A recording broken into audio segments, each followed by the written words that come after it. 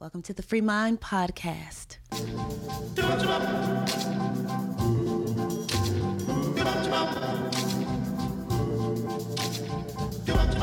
the stars out tonight? I don't know if this. Well, we're back again. Couple housekeeping items right up front. My bad, but if you listen to the podcast, I guess I don't know when you would have listened to it, but if you listen to it on the first day for like the first few hours, it was only coming out like for 30 minutes on Apple and stuff like that. So if it cuts you off weirdly in the middle of us talking about Impact 360, then just go back and catch the last 30 minutes, because we really, I feel like, didn't get rolling until about 20 minutes in and covered that material. But I think it's an important podcast because it's kind of laying out the trajectory of what we want to talk about over this season. We're going to talk about more things than that and also try to touch on just different things that pop up like we normally do. But we do want to like refer back to that because I think it just unpacking that over this next time. Those kind of three things, where are we going to go from here? Separatist pietism, defensive evangelicalism, or reformed Kuyperianism, and what do those mean? How do we navigate through those? But we did start out last time talking about how at least how I had felt like we were in many ways let down by many of our evangelical leaders in the past few years when all these crazy things were happening.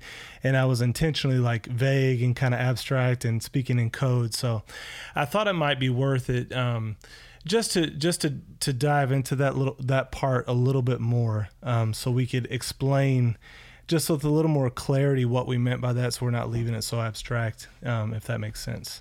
Huh. What do you think, babe? It's good. I think we were kind of talking in code. Right, so right. It'd be good to share. And one of the things, I'm going to pull in another video to help us with this, because one of the things with our podcast, we're not just, for us, this isn't just like, oh man, this is a cool idea to expand our platform. If anything, this is a perfect way to lower your followers on social media and lose friends. So we'll write the opposite of Dale Carnegie's book on how to influence people and win friends, how to not influence as many people and lose friends. So this is the way. This is it. This is we have cracked the code here at Free Mind Podcast. But with that in mind, we're not necessarily trying to create all this original content. A lot of this stuff is like what we're learning from others. We just want to pass it on. And sometimes people say things so well that I'm like, I'm not going to try to say this as well as they did, because they just nailed it. So I just would rather play theirs, comment on it, because I think it's really helpful. Yeah. So to go back to, we actually heard this message from Douglas Wilson after we did our last podcast, and I was like, man, he said that what I was trying to say in really, really abstract language, he said it really well. So I'm going to play through this. We're just going to talk through it. Introduction. Suppose we were defending a city, and you and I and two other guys were sentries on the wall. You, of course, are a most reasonable fellow, as am I, so that's all good. But unbeknownst to us, the sentry on our left is really on the enemy's side, and the guy on the other side of us is the sweetest fellow ever, and cannot be prevailed upon to believe anything negative about anybody, which would include those who might be attacking our city. Between us girls, he really shouldn't have been allowed even to be a sentry, but he does bring the men coffee and cocoa, and he is a very pleasant companion in the midwatch. The two of us in the middle are known for our extremist views, by which is meant the fact that we can see the enemy approaching, and we have actually been discussing sending up another alarm about it. Once or twice. So just real quick, he's telling the story to kind of make this point. The extremist in this case, he's using it sarcastically because, he's become known in many, kind of in big evil world as an extremist. I would say oftentimes because he does teach just like the Bible, like in strong ways and in ways that don't always sugarcoat things the way we're expected to sugarcoat things in this culture. Would you agree? He has a very eloquent and strong way with words too. Yes. He delivers his analogies. Yes. In Blog and Mablog, the tagline is theology that bites back. Oh my gosh, yeah. He's not for the faint. Yes. So a lot of sarcasm. You have to kind of, think through that if this is your first time. And I will put this link in the description so you can go back and listen to this video again if you like. I think it's worth it. Really, really kind of going through in detail. But yeah, so he's talking about this situation where we're guarding the castle, the sentries, the troops, and you got this person, they keep sending up the alarm bell, but the person, I think he said to the left, that's the really nice guy. So just kind of stick with this for now. We'll try to explain it as we go. Before, during the night, one of us walked over and rang the bell, and there was a great pother about it. The captain of the watch, who was a really nice guy also, just like the sentry to our right, was actually starting to get annoyed. It was quite something to behold. But he was not annoyed at the fact of enemies approaching, but rather with the fact that he had people in his guard who kept ringing bells in the middle of the night. So there we were, discussing ringing the bell yet again, because we were pretty sure, a euphemism for absolutely certain, that we saw them still coming. The sentry to the right was expostulating with us. Why this alarmism? Well, you said, it is because we are stationed by this alarm here, and our orders in the book say that we are supposed to ring it if enemies approach. With that, you point out into the gloaming, out to the mountains that surround our fair city, trying to get him to look. Well, I just don't interpret things in the same black and white way you do, the nice guy said, staring hard at the tower in the middle of the city. Not there, behind you, you reply. More extremism on display.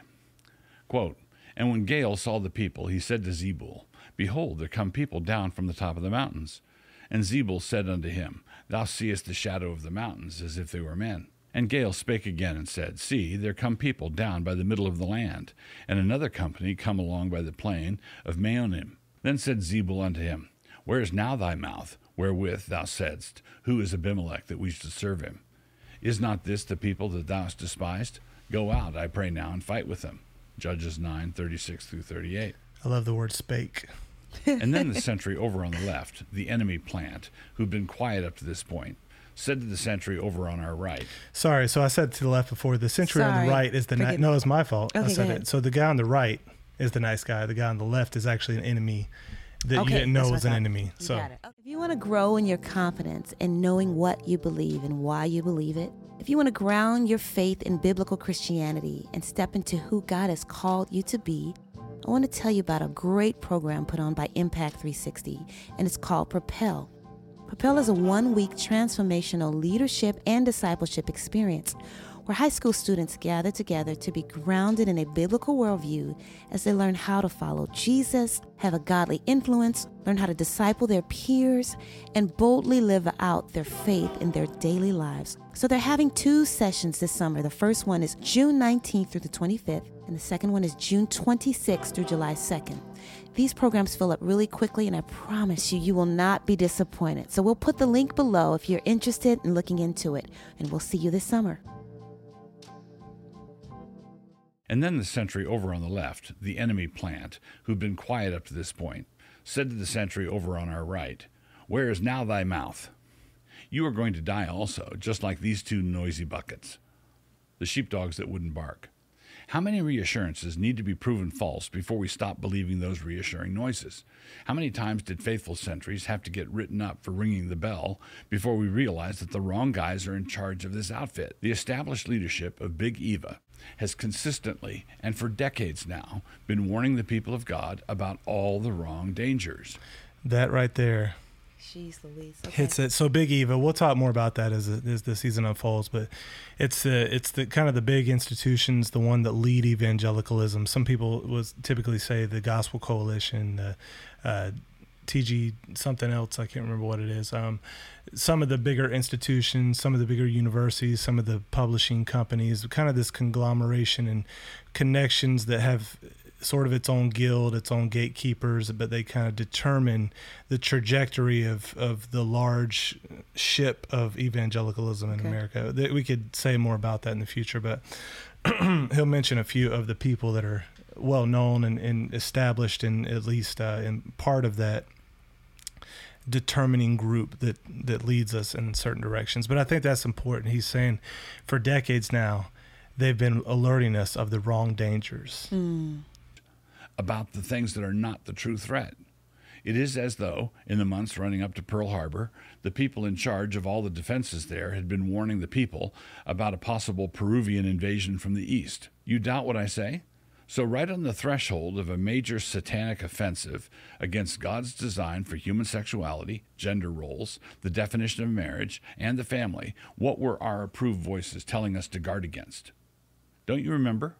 That's right, our idolatry of the traditional family, or our making a fetish out of heterosexuality. or the fact that your congregation in northern Wisconsin did not reflect the same demographic realities that will be present at the general resurrection. It's so stupid. Wow. Another example of this is like, so I was listening to somebody the other day and they were talking about how, how do you know if your pastor, I'm just going to say how they said it. How do you know if your pastor is a coward? And they were saying one of the ways you know that they're not is, have they preached on how women sin in the past 2 years? Oh. Now, what do they mean by that? Yeah, that's interesting. They said it's easy in our cultural context to rail on men, to call men boys who shave, and people who, they don't take care of women's hearts and that kind of thing. And they said, all that can be true and all that needs to be preached on. But typically what happens if your pastor is a coward, for instance, they said, is that they'll only preach on that, but not preach on the sin of women. Why? Because we live in a culture that loves to rail against the patriarchy. So it's okay to beat up on the quote unquote oppressor. Okay. But you can't beat up on this quote unquote oppressed. So that's why there's a temptation if the pastors are always, kind of trying to catch the wind of the culture, to not preach on things that are unpopular in the culture. So if they are preaching the whole counsel of God, they're going to hit all sides, but they're also going to hit things that are unpopular to hit in the culture. And that's in essence what he's talking about here is like the Big Eva has this trickle down effect even to our own pastors where they just want to figure out more so like what's going on in the culture and sway with that. Yeah. Stay cool, stay popular, and don't ruffle any feathers. And there's a whole reason why, and there's a formula to that, and some people are very good at that, preaching in ways that kind of, you can keep your spot at the table with the cool kids, as I think he says often, some other people say, and so. And then there's a big move to not offend a single soul as you're teaching or preaching. It's like the word is sort of confrontational, not sort of, it is confrontational and offensive to those who don't want to hear the truth. And so you just kind of tailor the message to that which makes people feel good is the temptation. Yes. And part of that is, I think, rooted in a false definition of love, right? And maybe even a false gospel of like, it's like add a little Jesus to your life instead of repent and, repent and believe. Just the way you are, and that's all there is to it. So it's a lot of these words and definitions and concepts in our head, the seeker sensitive thing, all plays into this conglomerate of what Big Eva has even capitalized on and catalyzed and even moved forward. So. Sure. Which is like telling a church in the north of Finland that they didn't have enough Congolese members. That's right, we put up with that kind of nonsense for years, from men like Tim Keller, Russell Moore, David French, Matthew Hall et al., which is Latin for and al., Moeller. Beware of rising Peru in the east. But please note, returning to my first illustration, I'm not charging these men with being the sentry to the left, the guy who's actually on the side of the bad guys. No, they are good guys who nevertheless still failed at their assigned job. So back to our discussion last week, right? We were talking about like who is who, like if it's like a murder mystery. You're trying to figure out like who's the bad guy, who's not the bad guy, but he's actually a good guy. But he's been deceived by the bad guys and he's maybe carrying water for them unbeknownst and everything in between, right? So he mentions these four guys and, again, like Tim Keller, for instance, I've taught his material at our young adult ministry. I don't know if you remember, but I used his book, I think it was Every Good Endeavor, to teach about vocation and work. And I loved it, and I thought it was amazing at the time. And I used to, tear through his stuff, and I loved it, read a lot of his articles. And I still, I don't have any ill will toward him or hard feelings. I still, respect him and I pray for him. He's been really, really sick, I think, with severe cancer. I've heard about that. And so, looking at that, it's not an easy thing for me to have this awakening process over the past couple of years where you're like, wow, he has been doing a lot of what he's talking about here. He has kind of been a forerunner in that way. I think he was a co-founder or maybe the sole founder, I'm not sure, of the Gospel Coalition, somewhere involved with that. And that has been their kind of modus operandi is to take this thing and try to do, like, nuance the Bible to death in a way that ends up alerting you about the wrong dangers and ends up trying to please the wrong people.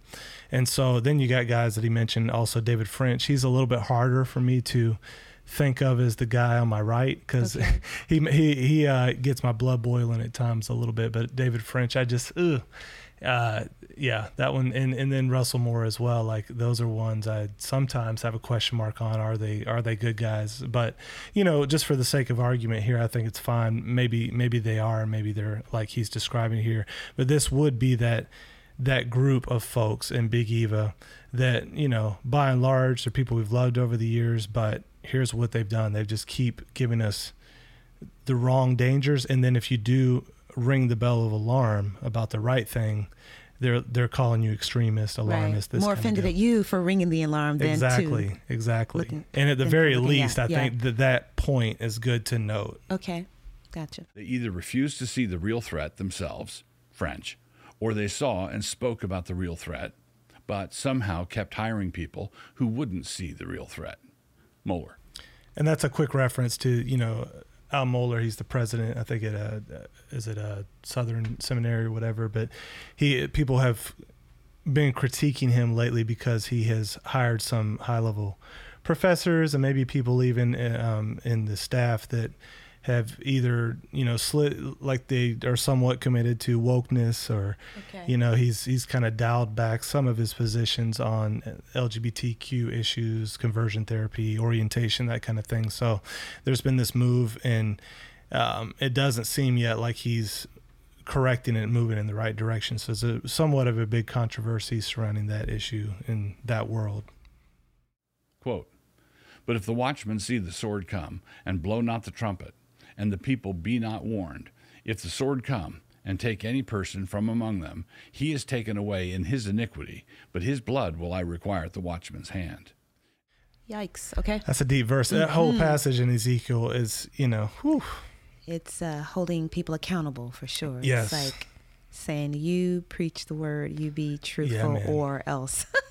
I'm getting you. So I think maybe just the pressure to bow to man, the fear of man, or I don't know people's motives, but certainly if these topics weren't popular,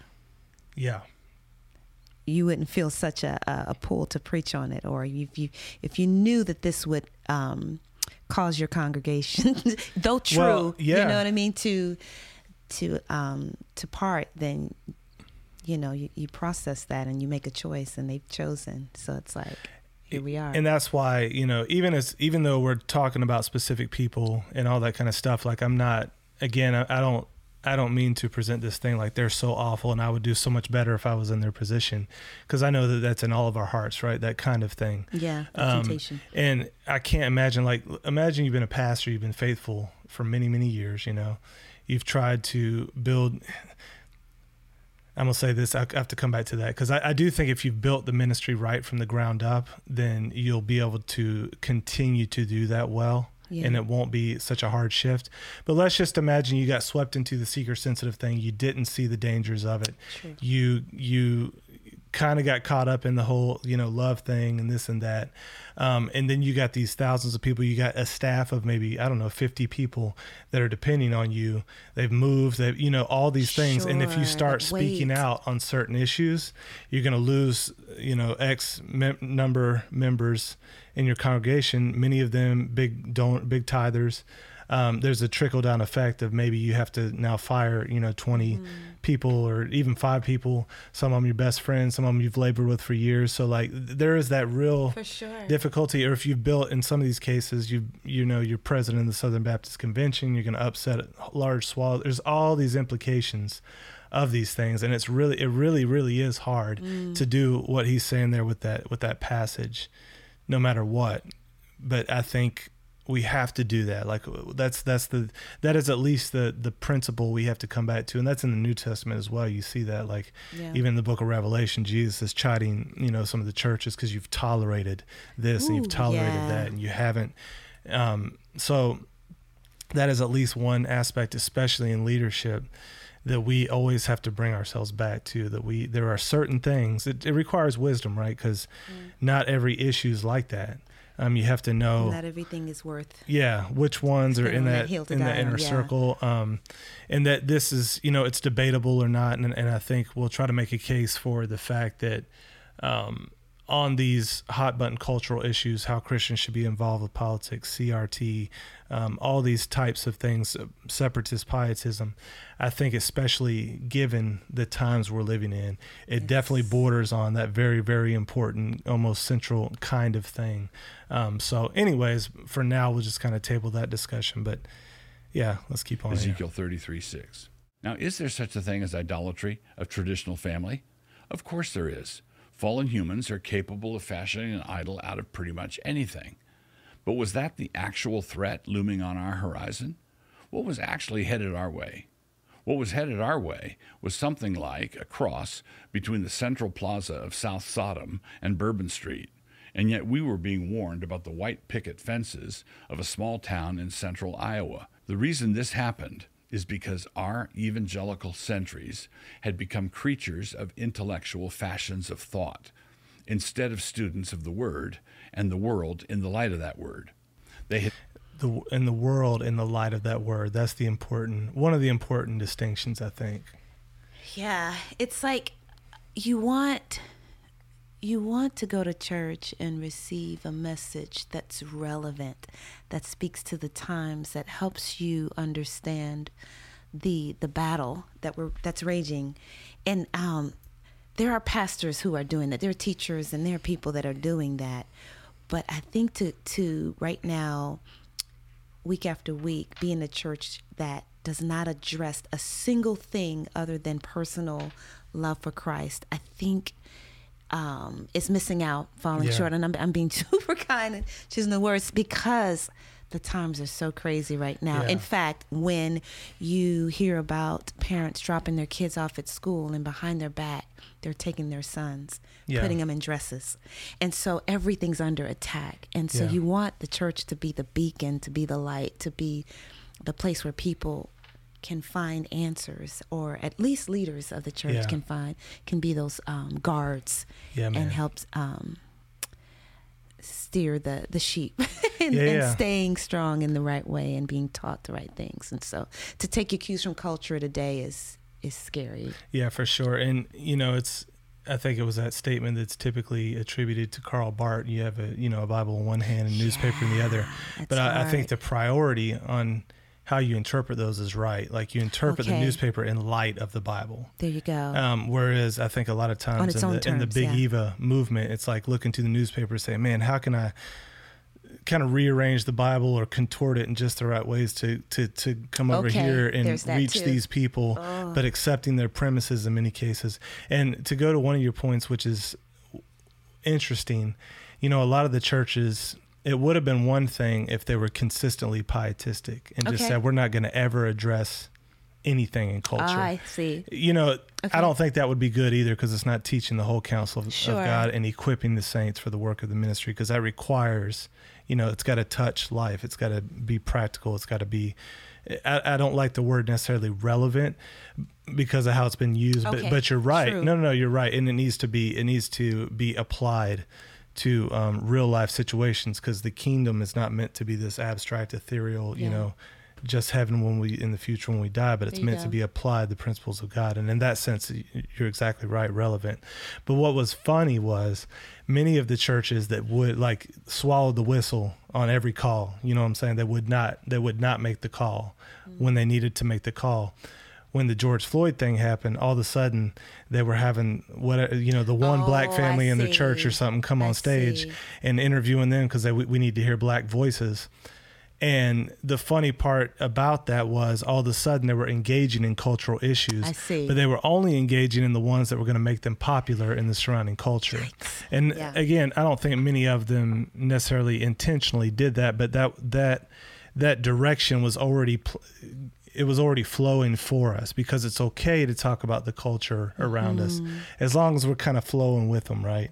that you could as long as we're not do. confronting the megaphones, whatever you loud turn voices, on Spotify, whatever they're advertising or whatever YouTube's advertising in the thing, that's the propaganda they're trying to. So as long as you kind of Right. line up with that, you're good, you're fine. Yeah. And so that is problematic, and I think he's pointing that out here. So Been educated by our institutions of higher respectable thought, which are, in effect, just hot tubs of intellectual fashion. But notice what Lewis warns us against.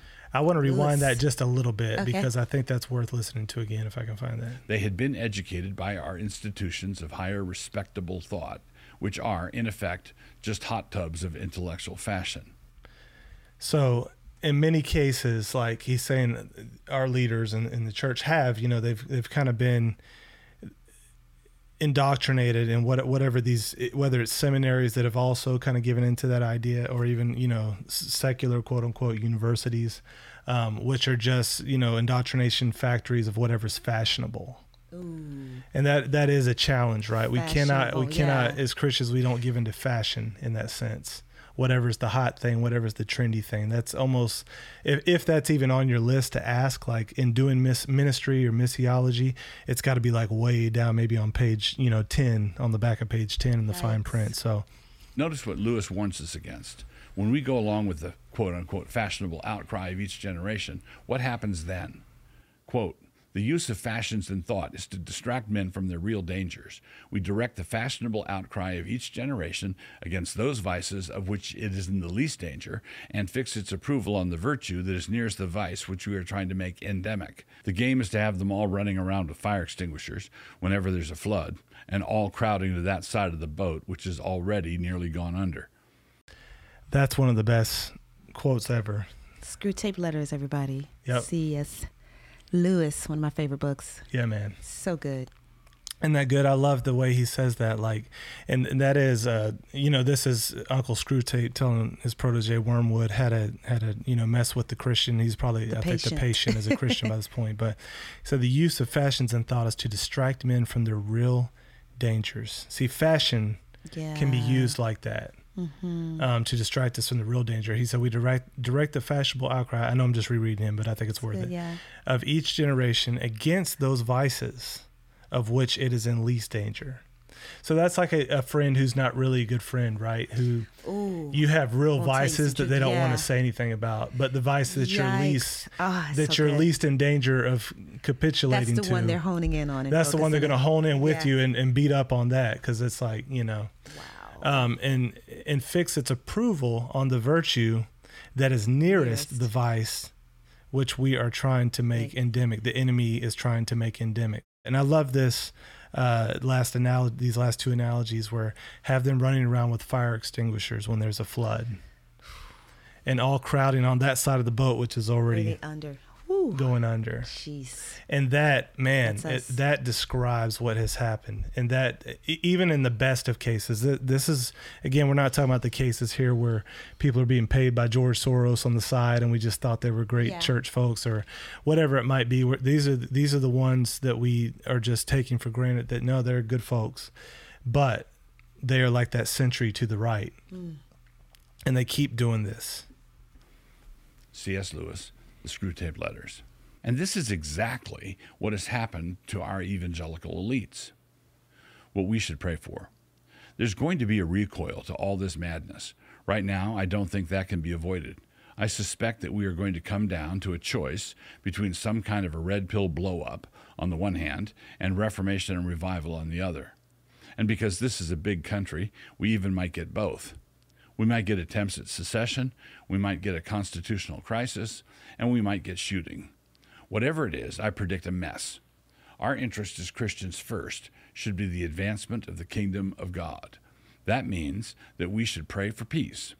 While it is true that God often uses turmoil to wake his people up, he nevertheless does not instruct us to pray for that turmoil. Quote, "I exhort therefore that first of all supplications, prayers, intercessions, and giving of thanks be made for all men, for kings and for all that are in authority, that we may lead a quiet and peaceable life in all godliness and honesty.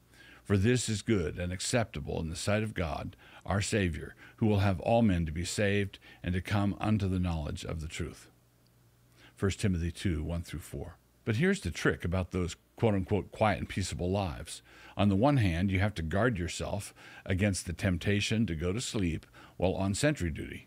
Francis Schaeffer warned us about how we could be bought off with quote-unquote personal peace and prosperity. So that is a danger. On the other hand, we have to guard ourselves against those hectoring voices who tell us that God wants all men to be saved, and so we must take special care not to pray the way he said. That would be, quote-unquote, making an idol out of, quote-unquote, quiet and peaceable lives. Now, we shouldn't make an idol out of anything, but that does not change the fact that the Apostle Paul taught us that because God wants all men to be saved, we should therefore pray for a quiet and peaceable life in the suburbs with green lawns everywhere you look. And if we get that, which we did, we should have used the opportunity the way God instructed us for the advancement of the kingdom of God. Because we refused, by which I mean we found ourselves with leaders who warned us more about the idolatry of green lawns than they did about the orgies and pride parades downtown, we therefore squandered the opportunity God instructed us to pray for, and which he mercifully gave to us. And that is why we are now having to do our current work of advancing the kingdom in the middle of clown world. If my suspicions are correct, it is also why in just a few years we are going to be working at advancing the kingdom in an angry red pill world. Neither scenario is pretty, but faithfulness calls for it. Yeah, man.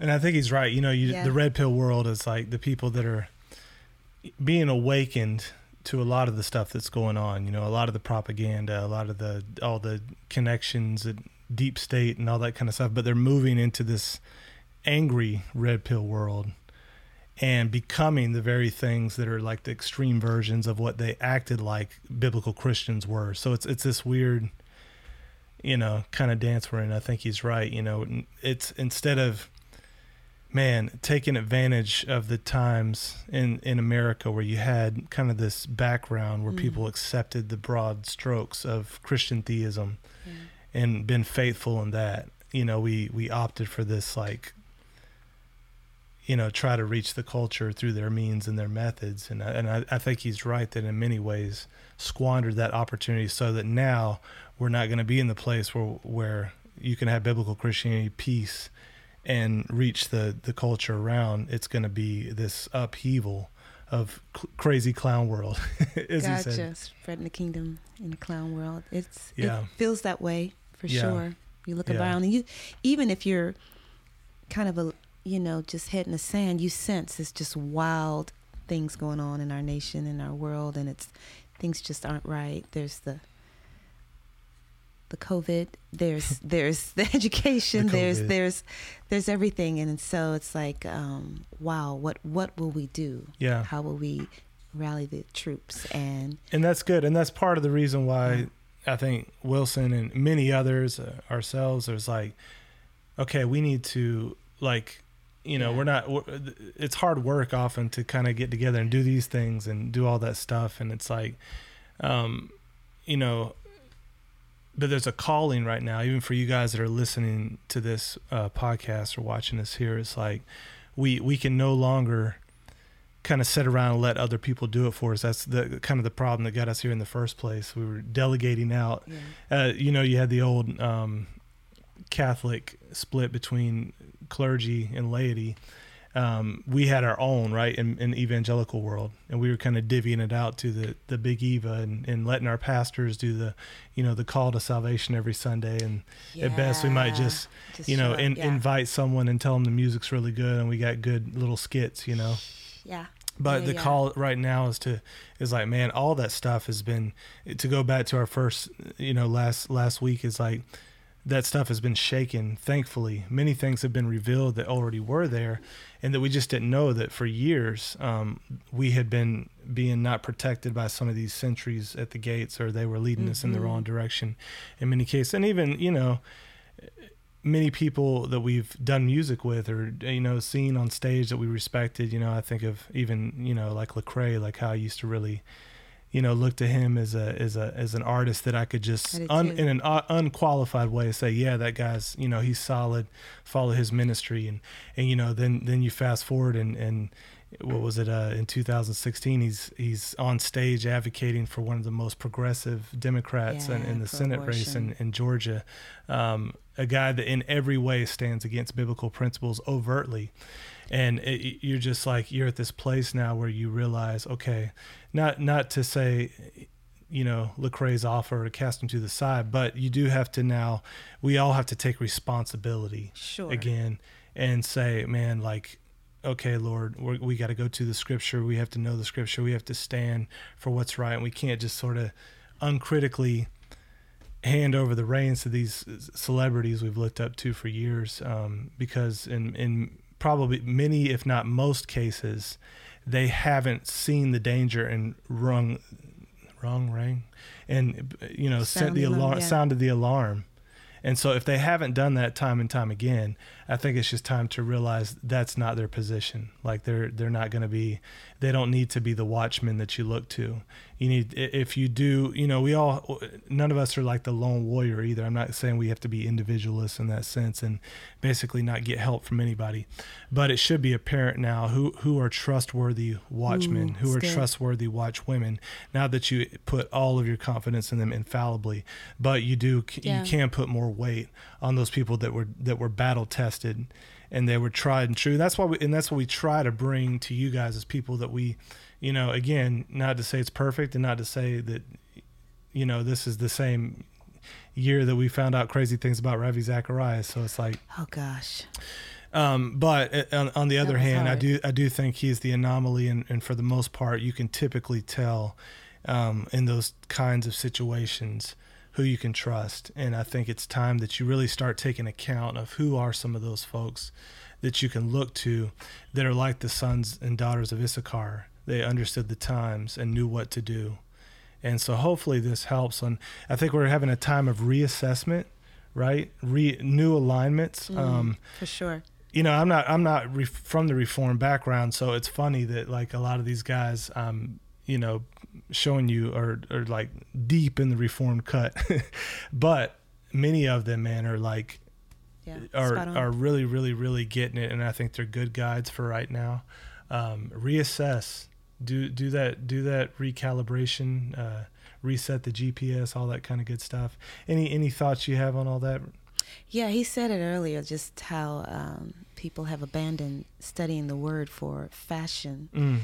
You just have to anchor deep, become a student of that word, and stay in the word on its own terms.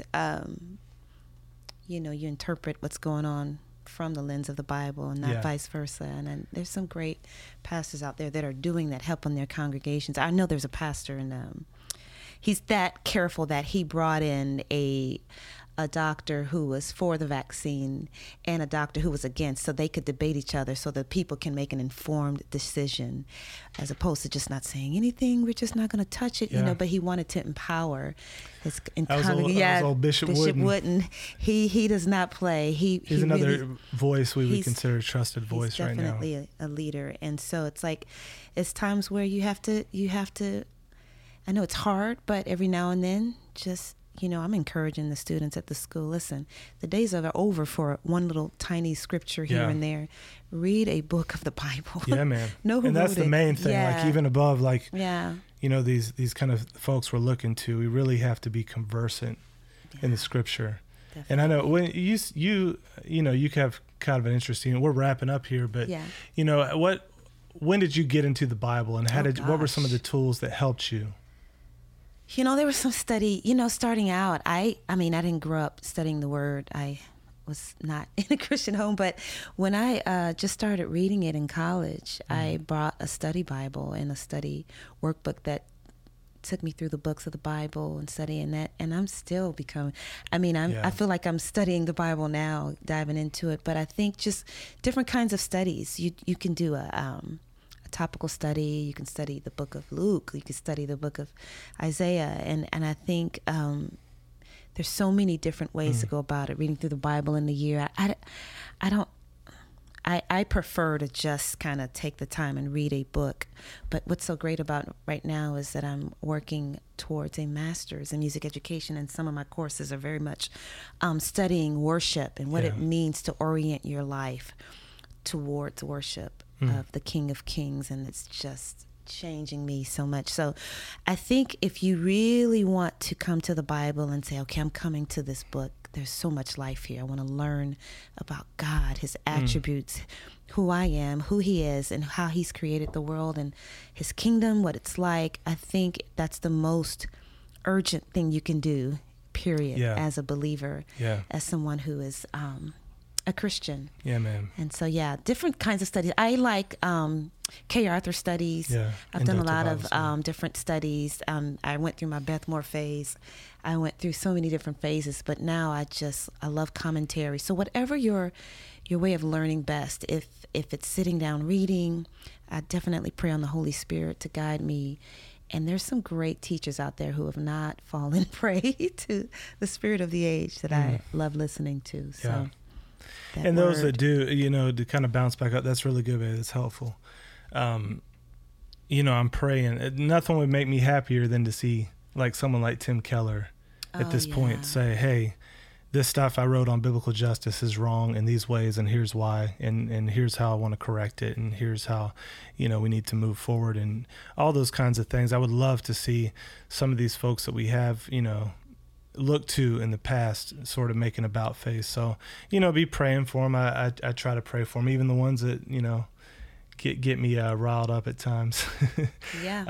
Praying that they'll, come back and help out, because it could be absolutely what you don't want them to do, because this is another side of it. Like part of the culture right now is shifting against CRT. Like whereas at first, there were like a few Oaks. The parents are definitely speaking out. Yeah. But now it's like there's a move, like people are starting to see the problems with it in the pews. Okay. And so some of the leaders are trying to get out in front of that didn't stand against it when they needed to. They're trying to get out in front of the parade and beat the drum. Like, I see. So, that's not a good thing, but hey, if we're going in the right direction, it's all good. I might still not put my trust in them as a trusted leader if I know that that's the method they're doing. But at this point, like, even more broadly speaking than just that issue, we need guys to have an about face right now, to really turn away from a lot of those things they were pushing that really set us up for this moment now that we're in, and that's the upshot of what I was trying to